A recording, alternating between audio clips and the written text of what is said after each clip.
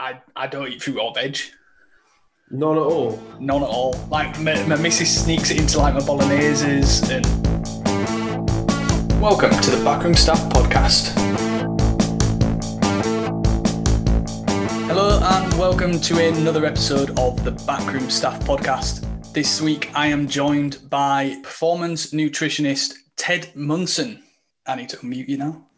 Hello, Ted. Yeah, how are you doing? Yeah, not too bad at all, mate. Not too bad. Yeah, thank you for coming on. Thank you for being a supporter from the start of the podcast. You were one of the first followers actually after the first episode was released. So thank you for coming on. That's been really good. Like I've enjoyed the one with David Scott and from the start, and yeah, just kind of followed on. There's not really anything out there that looks into the backroom staff, so it's been interesting. Cheers. So let's start with what your role is, the little 2 to 3 minute elevator pitch of what you do as a sports nutritionist. Yeah, so I'm a sport nutritionist or a performance nutritionist, whichever one you want to call it. And my sort of role in a team or working with an individual is to sort of use nutrition to help them get fitter, faster, stronger, and perform better on the pitch, on the track, wherever that may be. But also, there's a huge element of my role that works in health as well, because that has to be a priority when it comes to anyone, whether you're an athlete or just an everyday athlete, as so to say. Yeah, and I guess it's not usually a role that you'll see when you look on, like you'll still see the sports scientists and the analysts when you look on a website. So what made you take the route of a sports nutritionist? I usually ask this question later on when we go on how you got into it, but I think it's quite an important one before we go further forward into it. What made you come out of uni and take nutrition route? I didn't have the most conventional route to becoming a nutritionist, and I think at the time when I was starting out, like I didn't even know that they really had sports nutritionists in professional sport. Really, I knew they kind of might have someone, maybe like a day a week or if that. But certainly at the time there wasn't. So I did the coaching and performance degree at Hull University, which was excellent. The reason why I chose it was because it had that sort of like element of sports science, performance analysts, S&C, which I did because I didn't really know what I wanted to do. All I knew that I wanted to do is I wanted to work with elite athletes in some sort of aspect of sports science. And I was really lucky when I graduated, kind of just before I graduated, to get a sports science internship at Hull City Football Club, and at the time they were in the Premier League. I think they'd just been in their second season of the Premier League, and it was just like thrown in the deep end of sports science. So at that time, I was working with the GPS. I was doing helping out in the gym, the pre-activation. I was also helping like do all the supplements as well, sort of prepping the sheds and things like that. And it kind of came through that as a lot of the players were asking me things. And we did have a nutritionist at the time, a guy called Shane Thurlow, who was absolutely excellent. It was probably the first time I was like, that's a cool job. That's kind of what I'd like to learn a little bit more about, and kind of attach myself to Shane a little bit. And at the time, I think he was only in once or twice a month. So I would, at Hull City, I would sort of, have a couple of meetings with Shane a month, and I would help sort of implement those strategies that he was putting into place. And I loved it. I thought it was great. And it wasn't just about sitting there and talking about food and hydration and recovery. It was also doing like hydration testing and, taking the players' body fats and using all of that data, including the GPS data to implement nutritional strategies so they could perform better on the pitch. And, a lot of them have that sort of like that physical goal and then the performance goal. And I'm really just sort of like lining on that physical goal, whether that be, the physical goal, they wanted to put on muscle mass because the performance goal was to get stronger as a defender, something like that. And I really sort of found that role that I wanted to do there. So yeah, I sort of went in, wanted to be an S&C coach, sports scientist, and then found myself specialising quite early. Yeah. And that sort of determined the masters that I took, which again, I did a master's in sport and exercise science, which I'll tell you why I was a bit of a nightmare in a second. But I sort of did an MRes that it was on tennis players that we looked at. We looked at like hydration, sort of like sodium intake in sort of the top 100 tennis players in the country, and I actually published that paper quite recently. in Frontiers of Nutrition. I'll send you links so you can put that on there. It's been really, really good. But it was sort of a nutrition master's, but then the actual title was sport and exercise science. So the issue with that is to become a registered nutritionist is you need sort of a postgraduate degree in nutrition, as well as a bachelor's in sports science. I had the bachelor's but didn't have the master's in sport and exercise. So I then had to do a postgraduate diploma on top of my master's for a year, which I think is like 2 modules short of an MSc. So I did that in sport and exercise nutrition, did that at Leeds Beckett, Louise Sutton, which was just unbelievable. I learned so much there.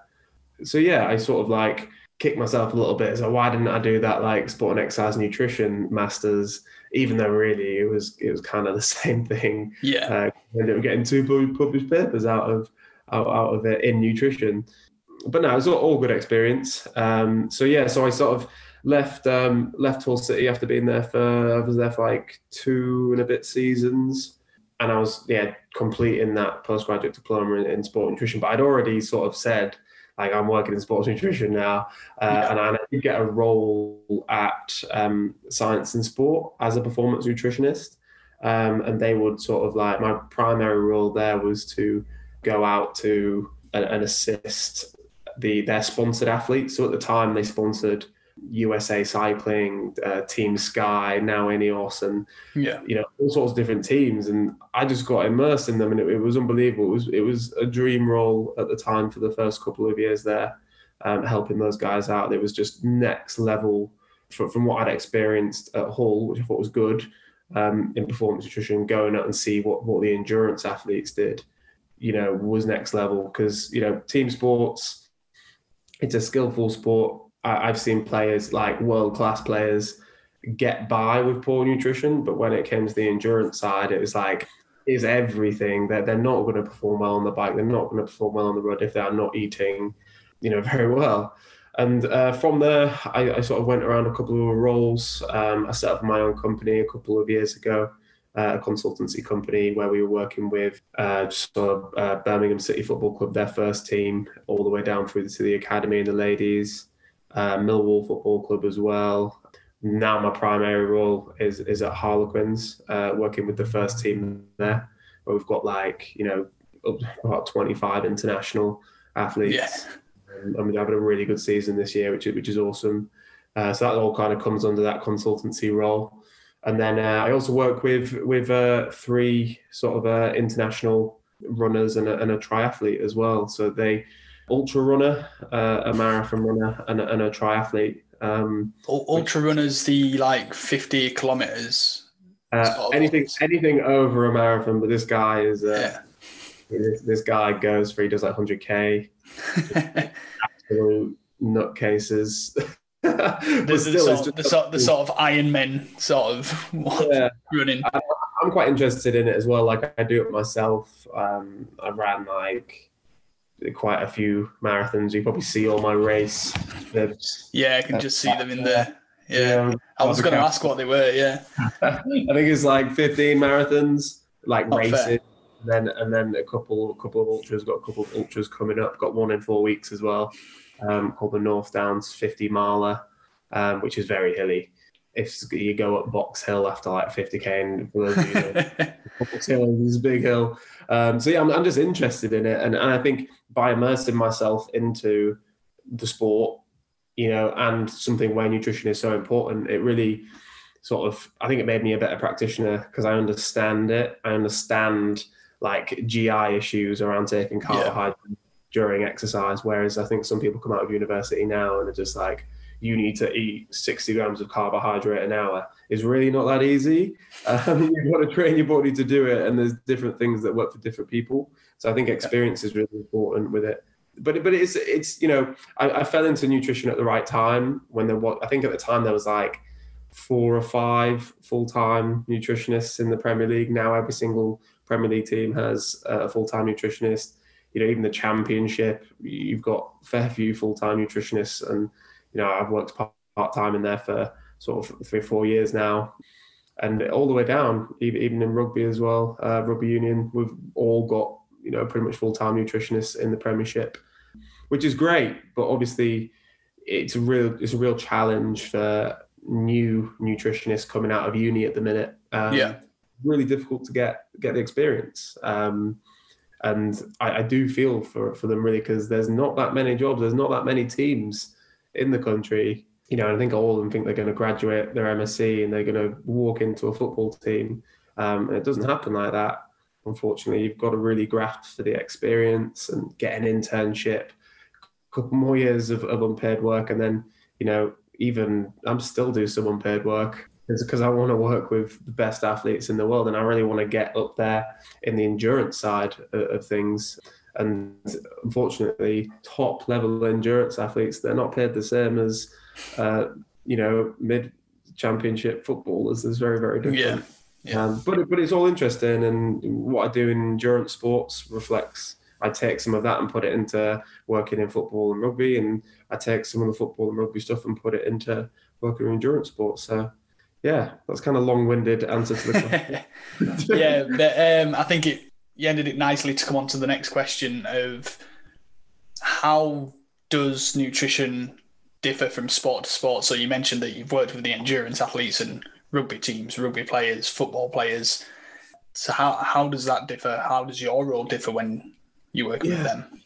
There's a lot to consider there, to be honest. I think a lot of it comes down to the culture of the club and the culture of the place, to be honest. Budgets kind of everything to do with food as well. Who's your chef? Who have you got to work with? So it is difficult. I think there are the sort of basic elements that we have, and I'll try and implement as like pillars of my job role. And that would be, from the top of my head, I'd say one pillar, something that's really important is working in body composition. So, measuring body fats, using skinfold calipers. We take some of the guys into DEXA scans and things like that because, quite often clubs, but this is probably the team side of things, will have an athlete that has a body composition issue, whether that not necessarily an issue, but they might want to drop body fat, they might want to increase muscle mass, some of them might want to stay the same, and then we put in dietary practices to try and enhance that so that they can then take that onto the pitch and perform better or even recover better.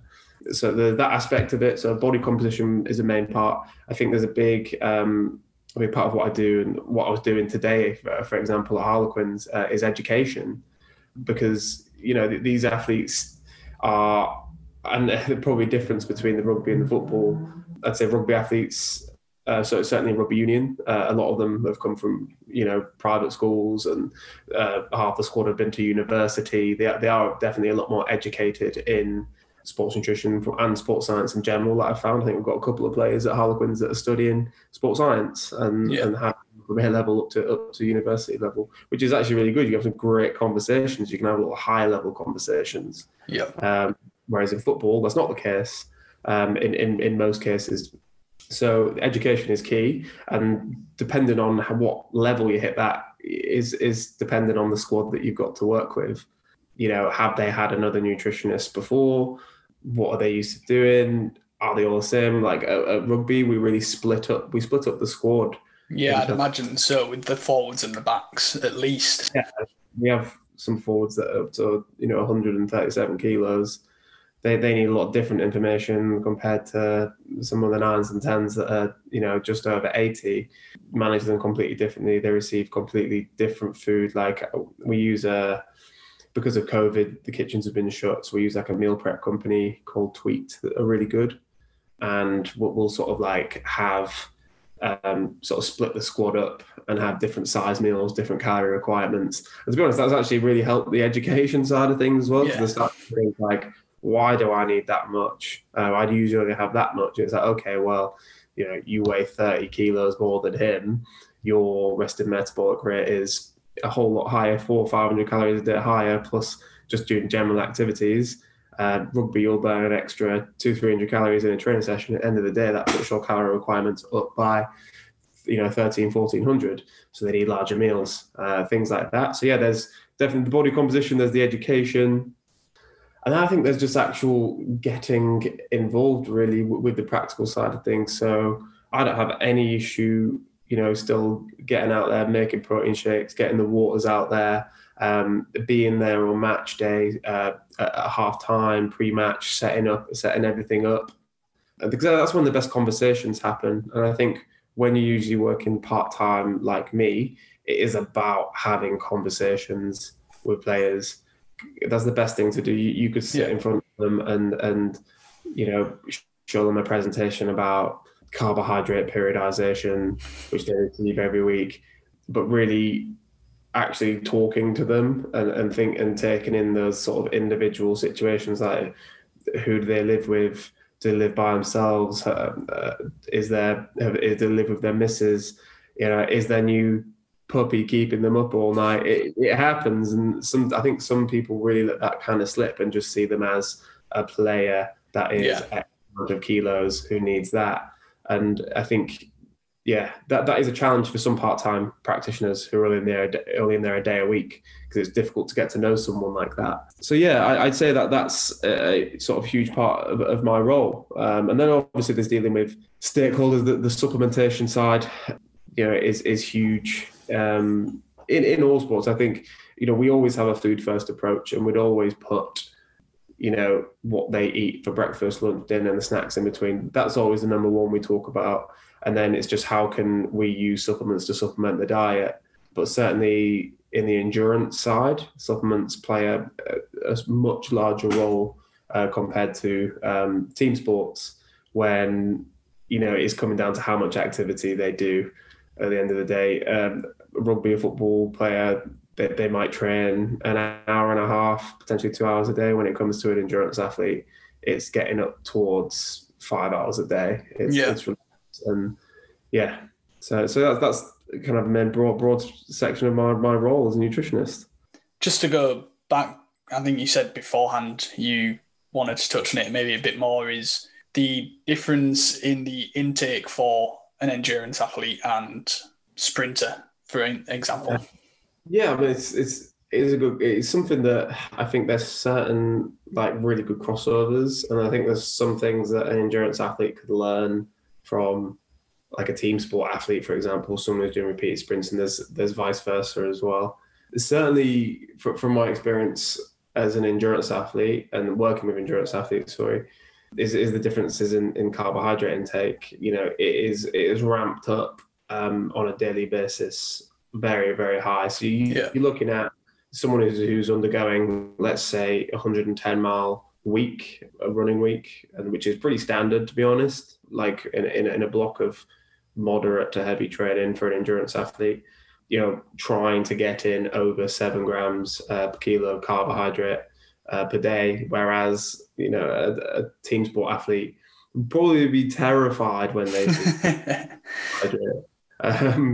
There's a couple of reasons for that. I think the majority of data out there that has looked into carbohydrate intake in even young team sport athletes and sort of senior team sport has shown that carbs are still seen as like the devil a little bit, and they are under consuming based on the guidelines that are set, and they're usually compared to the ACSM guidelines. From my experience, we do see like a good carbohydrate intake the day before a game, so everybody knows carbohydrate loading, which is great. We see it on the day of a game as well. But I think there are a lot of instances in team sports when a training day is seen as like a low carb day. And when it comes to an off day, we almost see carbohydrate and calorie intake jump up because it's an off day. And it's like, hang on. So that doesn't really make sense really, because we're training on this day, but we're going low carbohydrate. Because it's an off day, you're going really high carbohydrate because you're having, a Waggers and a Nando's. That doesn't really make sense when it comes down to periodization. And a big thing of what I do is trying to, and in terms of performance nutrition, is trying to periodize an athlete's week. So it will be looking at, and usually it starts with carbohydrate intake, and then calories generally fall into that place, into sync with that carbohydrate intake. and then protein kind of stays fairly similar. So, for example, if we had, let's use our week. So Monday on rugby would usually be like a moderate day. So we might have like a sort of like 4 grams per kilo of carbs. Tuesday's very heavy contact day. In rugby, we see that contacts increase rested metabolic rates on the day of and the day after a game. And the day after a contact, sorry. So that could increase by like up to 500 calories, particularly the day after. So we might see like up to sort of 6 to 7 grams per kilo of carb on the Tuesday. Wednesday is a day off. If it's a day off, we don't need to load with carbohydrates because we're not performing. So it might drop down to sort of 2 to 3 grams per kilo. And then we sort of build up higher and higher towards that game. And we've got high. That to me is ideal. And it sort of will help body composition because we're going sort of slightly lower on those off days. Whereas previously I saw them going higher and they were coming in. It's like, why am I gaining body fat? It was actually because you've maintained on certain days, but then on off days you've gone over by 1,500 calories. Over time, that's going to give increases in body fat. Yeah. So yeah, periodization is really important. Now, one thing I was seeing from the endurance side is that it kind of happens fairly naturally, the periodization, because they periodize their training so strictly that they are, I mean, certainly the ones that I've dealt with in the past, like it's to the T, it's planning out a meal by meal. The struggle isn't not like the struggle for them is can they take on as much as possible? Well, not as much as possible of carbohydrates, but it's a struggle to get that high. Certainly, if they're training for 4 or 5 hours in a day, that limits the time that they've got for eating. You've got an athlete that struggles with GI issues, has to eat, leave it 60 to 90 minutes before their training session. That can have problems because you've got to try and fit 4 to 5 different meals throughout that day. And that's when, supplements come into play. That's when we start to use things like energy drinks, gels, protein shakes to try and get that in. So yeah, it is a challenge, and I think from an endurance side, there is the whole sort of argument of people going keto, which is trying to sort of go low carb, really low carbohydrate and a high fat, high protein diet to try and enhance the way the body burns fat as a fuel. And in short, the general science behind that is that we sort of have almost, tens of thousands of hours worth of energy stored in our body as fat. But it's a little bit of a slow burner, can't really give us that high intensity work. So you can understand the theory behind it as an endurance athlete. And I think there's always an element of how many carbs we burn, how much fat we burn. And as an endurance athlete, particularly an ultra endurance athlete, you obviously want them to burn a higher percentage of fat as a fuel source because we want them to go on for longer. But what we want is, when they hit a climb or they hit that final sprint, that shift between fat and carbohydrate comes up a bit. And if you train too much sort of on a low carbohydrate diet, our body doesn't want us to do that. It doesn't want us to use that carbohydrate as a fuel source.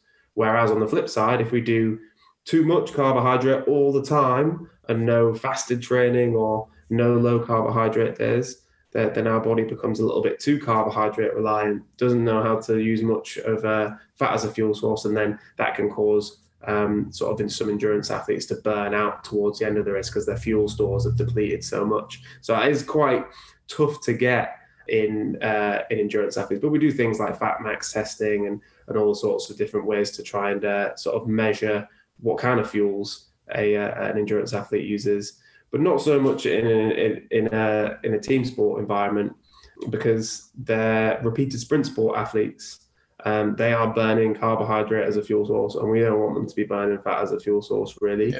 There might be some aspects of sort of fasted training, but more from just to drop body fat if that would be their goal. But we want them to try and sort of take on a little bit more carbohydrate. But I still see it, like you still see it sometimes players coming to, I'm going no carbohydrate today. And I sort of say to them, okay, so how many grams of how many calories are in a gram of carbohydrate? And I say it's 4 calories. And so how many grams of So how many calories are in a gram of protein? It's 4 calories. But then in a gram of fat, you've got 9 calories. So when it comes down to, you see some of them like having like steak for dinner, and it's like, oh, you've probably got more calories in that. You can still get the carbohydrates in there, because at the end of the day, you know, calories are calories, and you can still be on a keto diet or a low carbohydrate diet and still overconsume calories. That kind of, from a performance aspect, needs to be pushed a little bit, and we need to be promoting carbohydrate as a fuel source for performance. Yeah, I think what you've covered there is something which I've been guilty of. Definitely the kind of the faster training when I'm doing explosive gym training, when I'm doing kind of power lifts and stuff like that. Does it help you perform doing faster, or does it just burn you out and make you feel probably just burns me out, because I do it at like 8:30 in the morning is when I'm going to the gym before work. Definitely the kind of on my rest days is when I've then loaded up on carbs, that sort of thing, or just the night before I'll have a lot of carbs before a game day sort of thing. Yeah, you've got to find that balance. Like we say it to the young athletes, is that like, if you're gonna have a McDonald's, you're gonna have a Nando's. Like I have no issue with players having that if that's their thing. But when's the best time to have it? And it's like, have it on a Tuesday when you've expended a lot of calories and you've had a high contact day. It's the best time to have it, because your body's going to probably use those calories a little bit more effectively than rather than on an off day when you're just putting your feet up all day and over consuming the calories. It's picking the right day for it. If you're going to have a treat, have it on the night of a game day.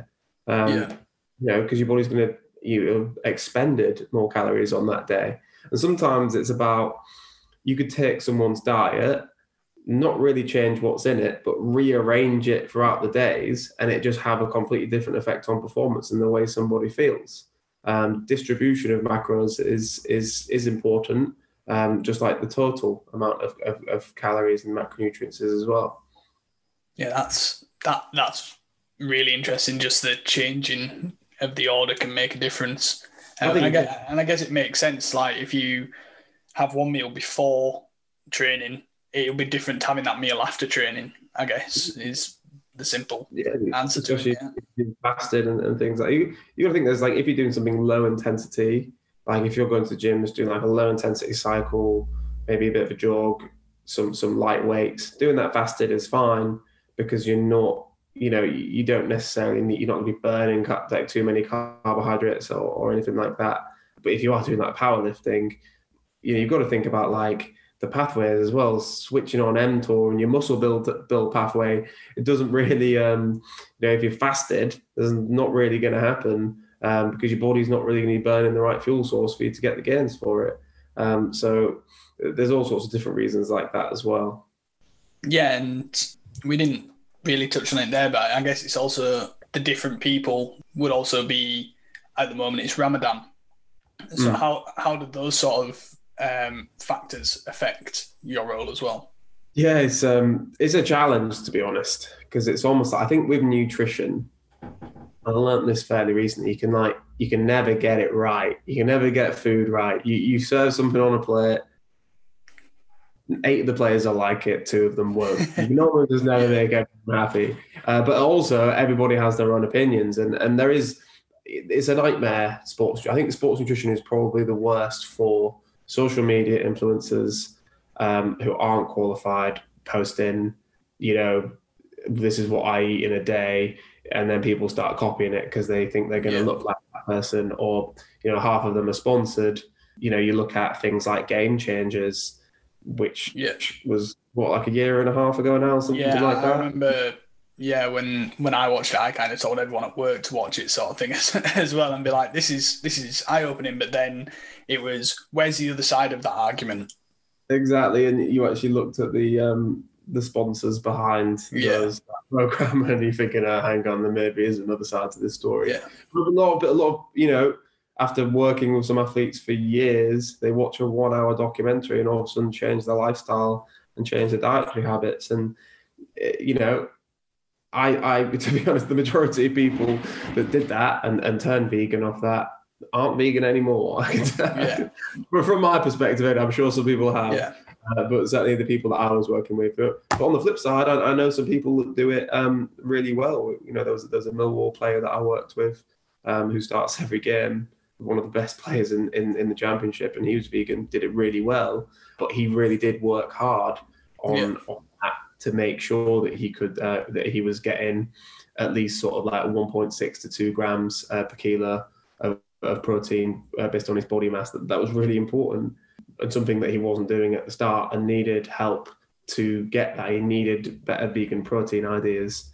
You know, that there was some parts in that documentary that was saying that, you know, you'll drop body fat when it comes to going vegan. From my experience, it didn't do that. If anything, it increased body fat, because the amount of calories that you had to, that certainly from an athletic perspective, that they had to gain to get those protein requirements. Obviously, vegan protein's got a lot of other things in it as well. It's got a lot of carbohydrates in it. It's got a lot of fats, and the calories were actually probably going a little bit too high for that individual player. But I have seen people do it well. I've seen people do it not so well. The main thing is to just seek proper advice on it. Like, we have the Sport and Exercise Nutrition Register. You know, to be an SCNR practitioner, you've got to have proven that you have a bachelor's, a master's, and or a postgraduate diploma in sports nutrition. And then you then come under the BDA, the British Dietetics Association, to show that you're a practitioner and you know what you're doing. It's like, if you're going to go to someone for advice or follow someone on Instagram for nutrition advice, just make sure they've got that on the end of the name. SCNR is really important. Don't go to, you know, some old Geordie Shore actor, you know, and start thinking, oh, I'm going to buy that product. People waste money on it. Yeah. Products that don't mean anything. There's not many supplements that do work. Or even just to your Facebook friend who's posting about their little thing that you need to get involved in after they did a drop of weight. I still get them all the time, obviously, on my Facebook. It's like, do you want to join my like Weight Watchers? And I'm a bit offended by it. I'm thinking, you get that. And I think it's just seek the right advice to make sure you make an informed decision, because nutrition is so, like, it can damage people if they don't do it properly. You know, it can really cause harm to the body if you are looking at making a change. You've got to make the right change. You've got to make it steady. Dropping down to 1,000 calorie deficit is not gonna help you lose weight sustainably. But when you look at a lot of, you know, not all, but some PTs that put things on and diet plans and are selling them, when you look at the back end of it, it's like, wow, that's not going to be good for the body. And there are better ways to do it that are more individualized, and that's kind of how I try and do things. But yeah, like you mentioned about Ramadan, which we're in right now, it's just another challenge that we go through. And I haven't worked with a huge amount of players that undertake Ramadan, but it's always been hard. I did work with an Egyptian international athlete who undertook it, and you know, it was hard for him because he was 19, he was still growing, he was still trying to get into first team football, he was still trying to make that step up. And I've heard of some players that, you know, will, you know, not fast on match days and things like that because, you know, it's their job and it could be potentially dangerous. And I've heard, you know, some that won't do that. And firstly, it's just talking to the player and seeing, you know, how do they want to do it, and you know, whatever decision they make, we roll with it and we make it as safe as possible, and we put a plan into place. And whether that be that they've got to wake up very early in the morning and take on a breakfast on certain days because they know that they've got a double day coming up. Yeah, I think I remember one football game at one point, they paused it when it got dark and let the players doing Ramadan go off and just take a kind of one of the sachets, the Lucozade energy sachets sort of thing. I don't think they do that over here anymore. I would like to see that. Where was that? I can't remember. It was a few years ago now, but I remember witnessing it and being like, "What's going on?" And then someone said, "Oh, it's because of this." Sort of thing. That's cool. I haven't seen that before. So I mean, it'd be a great idea. It'd be something that you know, all teams should put into place, especially if they've got a couple of players that are doing it. But yeah, it's a challenge, and certainly with that player, the aim for him, the one that I was working with, was to just try not to drop body mass, because he was in the process of trying to gain muscle mass to match the demands of first team football in the SPL.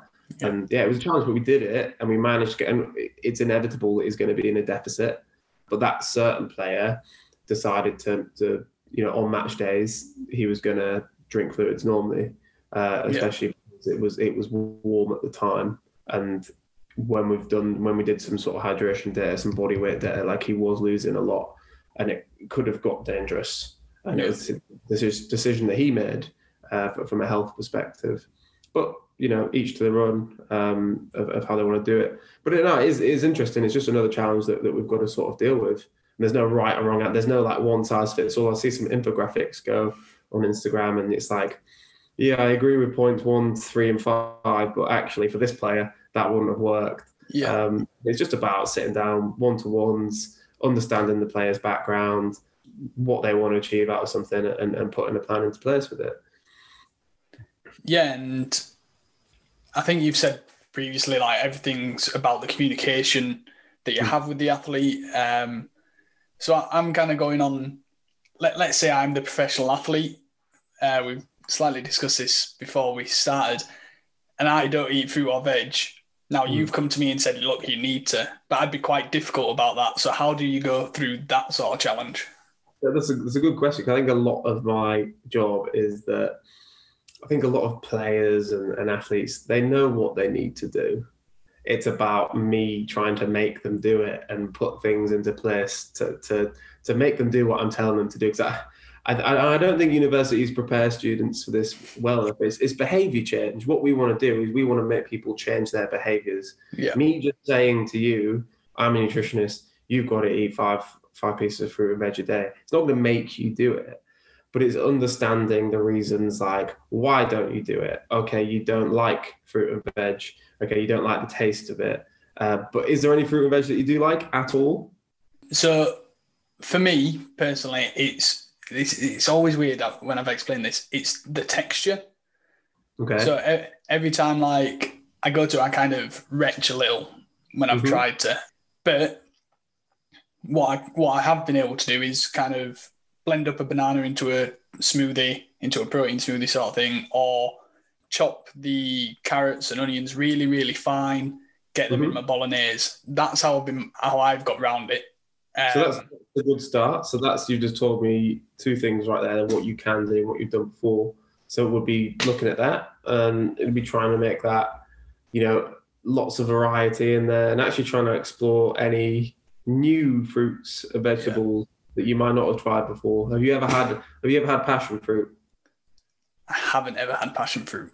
That's a really bad example because it's a weird texture from what I know from that one. But that would be an example of like trying to get some new things, sitting down with the player, going to the shop with them, seeing if we can try some new things. But if it really didn't budge, there's all sorts of other things we could do. There's things that I've put into place in the past with a young player where we actually get a more senior player to come and have a chat with them who sort of had a similar issue when they were a younger player. So say if you had a player that was struggling with their body composition, they had to drop body fat for whatever reason, or they wanted to drop body fat, but we're struggling with it, maybe struggling with motivation.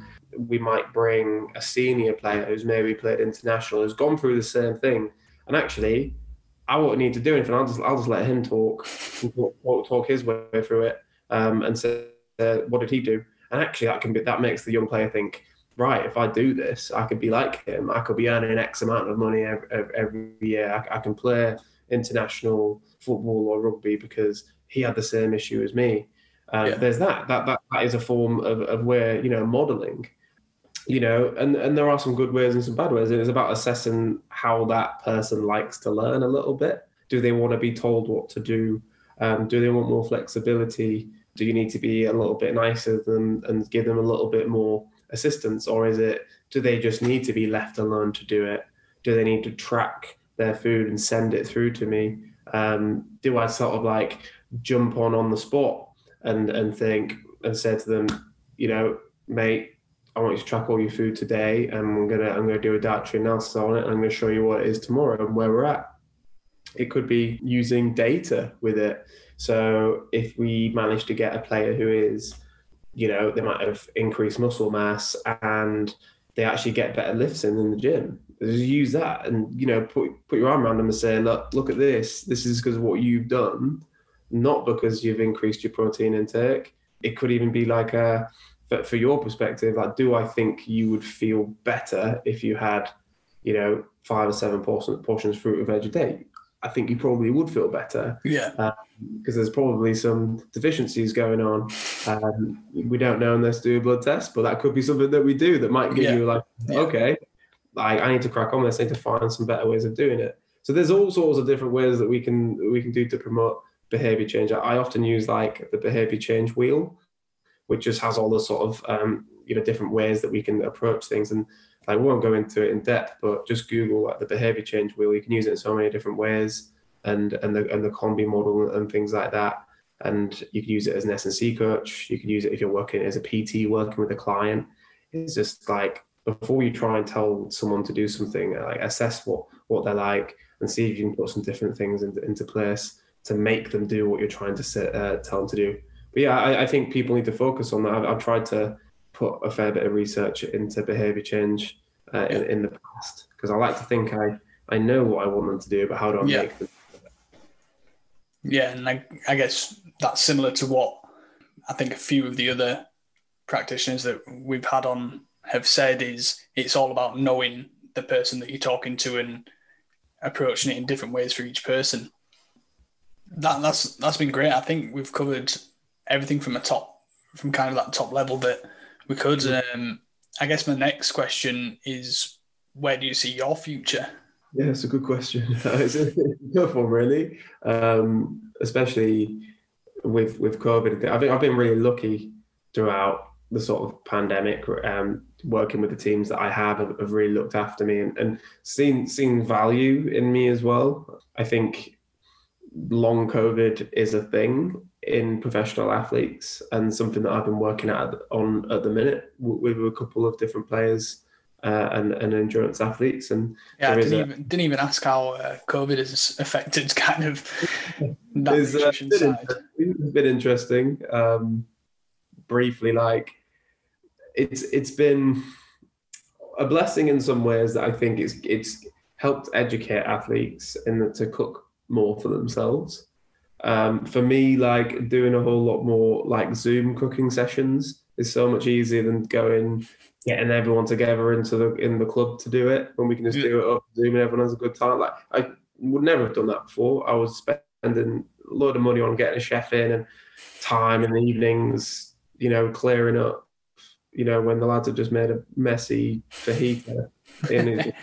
Let's do this at home. It's a whole lot easier. But I think personally and business related, clubs have looked after us and seen value in what we do and how we can help.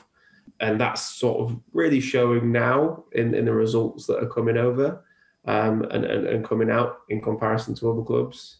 But I think for me, like I enjoy working with individual athletes. I only work on individual endurance athletes. Sorry, I only work on a one-to-one basis. Like I don't think I have maybe looked at sort of ways that I could try and support more athletes potentially on like a lower level basis, but I just don't think that's me. I like working daily with athletes and getting to know them, because I think I can do a better job and I can help those athletes win gold medals. That's the plan for me. From a team perspective, I love working in rugby. So I only really just started, just over 2 years ago. I've really enjoyed just the variety in physical and the different players that we've got is just like next level, really.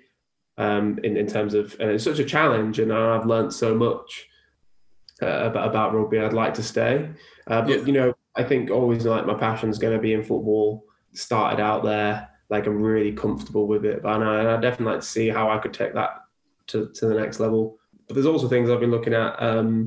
Motorsport is really interesting, and motorsport something which I'm really interested in due to kind of they have to have so much fitness and they're driving around and they burn so many calories just from the 54 laps sort of thing. Yeah, exactly. And I think that would give me an element of, and I have sort of dabbled in it a little bit, which is why I'm saying, but yeah, just for that one-to-one basis and just something a little bit new. And yeah, I'd like to give that a go. But to be honest, like I'm really happy. I'm really lucky of what I've done, and the people I get to work with as well. Like is awesome. Some of the players that I get to work with are next level. I learn a lot from them. I learn a lot about myself and how to deal with those players. So yeah, hopefully there's a little bit more of this and try and win some trophies. I think that would be good. Yeah, I was expecting because you mentioned your master's dissertation was within tennis players, that maybe you would have mentioned that as the individual sport to look at. I would love that. Would probably, I'm sorry I left that out. That would be the dream. I have worked with a tennis player who's at Wimbledon back when the last Wimbledon was on, which was ages ago. Like, what was it, 2019 now, Yeah, that was good, and that was into a young player, which was great. And yeah, tennis is I love tennis, so that would be cool. But again, I see it as like that kind of slots in my individual sort of endurance athlete side of things. Yeah, I think a little bit more of the same, and just try and develop myself as a practitioner. And hopefully it's just keep on going. Yeah, and good luck to you for that. And I wish you well in hopefully training up one of these athletes, the endurance athletes, into getting the medals, and you being able to kind of, and I think it comes across how proud you'd be of your work if you did that. But on to the questions, which I think are going to be quite interesting to see how you're going to answer the fun questions at the end. So what's tell me about this? This is what's your go-to cheat meal? Go-to cheat meal? Oh God. I mean, there's so many, isn't there? I think if I'm gonna say, I could give you. I really like. I mean, you can't go wrong with Nando's. I live in the worst place for it. There's so many, like literally across the world. I say that I live in the worst place because there's not many options for me where I am now. So it's literally kind of Domino's or an Indian. Okay, yeah. I'm saying for me, a general cheat meal will be Nando's, but to be honest, like a proper cheat meal, when I've like the other day, I did like a 32k run, which was hard. It was hilly and it was practicing for the North Downs Way. And I think I burnt like that at the end of that day. I was at like 5,500 calories, and I had a KFC, and it was absolutely excellent. Yeah. Because I had 5,500 calories washed down. You needed to have like 3 KFCs. Yeah, they made me feel better about it. But again, it comes to that, like, you know, you fuel for the work that you do, and I needed to, and I wanted to, you know, I felt like I needed it. I couldn't be bothered to cook. My legs were killing me. I was spending the calories for it. But I mean, I don't do that on off days. I try and practice what I preach as much as possible. And so if you ever do get one, what's your go-to pizza topping? Pizza topping?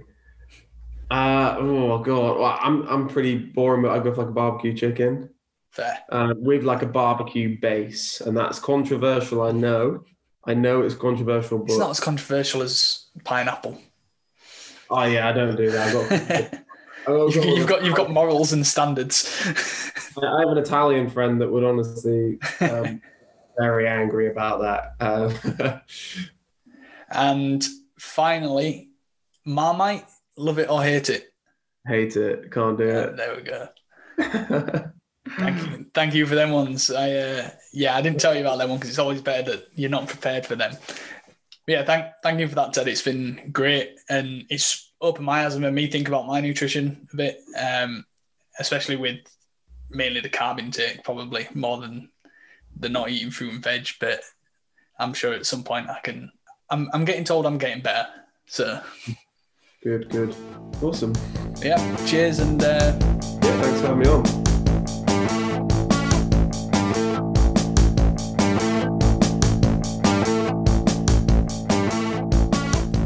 insightful episode. Thanks again to Ted for lending me his time to discuss his role as a performance nutritionist. Ted has worked in such a wide range of sports, and I really enjoyed hearing about his approach and what took him down the nutritionist path. As I mentioned, I learned a lot from it personally, be that with how I diet around my training or how I can solve some of the difficulties I mentioned I have with my overall nutrition. Hopefully there's some takeaways for you as well, and not just me. Away from this episode, this is going to be the last episode for a while, as I have some things that are going to keep me busy over the next couple of months. The podcast will still be active on its social media platforms, and I hope to be able to come back to it with guests from even more sports, roles, and with a variety of different experiences. And on that, this has been the Backroom Staff Podcast. I bid you farewell for now, and thank you for listening. Feel free to subscribe to the podcast on your chosen podcast player, or you can keep up to date with the latest podcast releases by following the Backroom Staff Podcast on Twitter and Instagram using the following handle: BKRM Staff.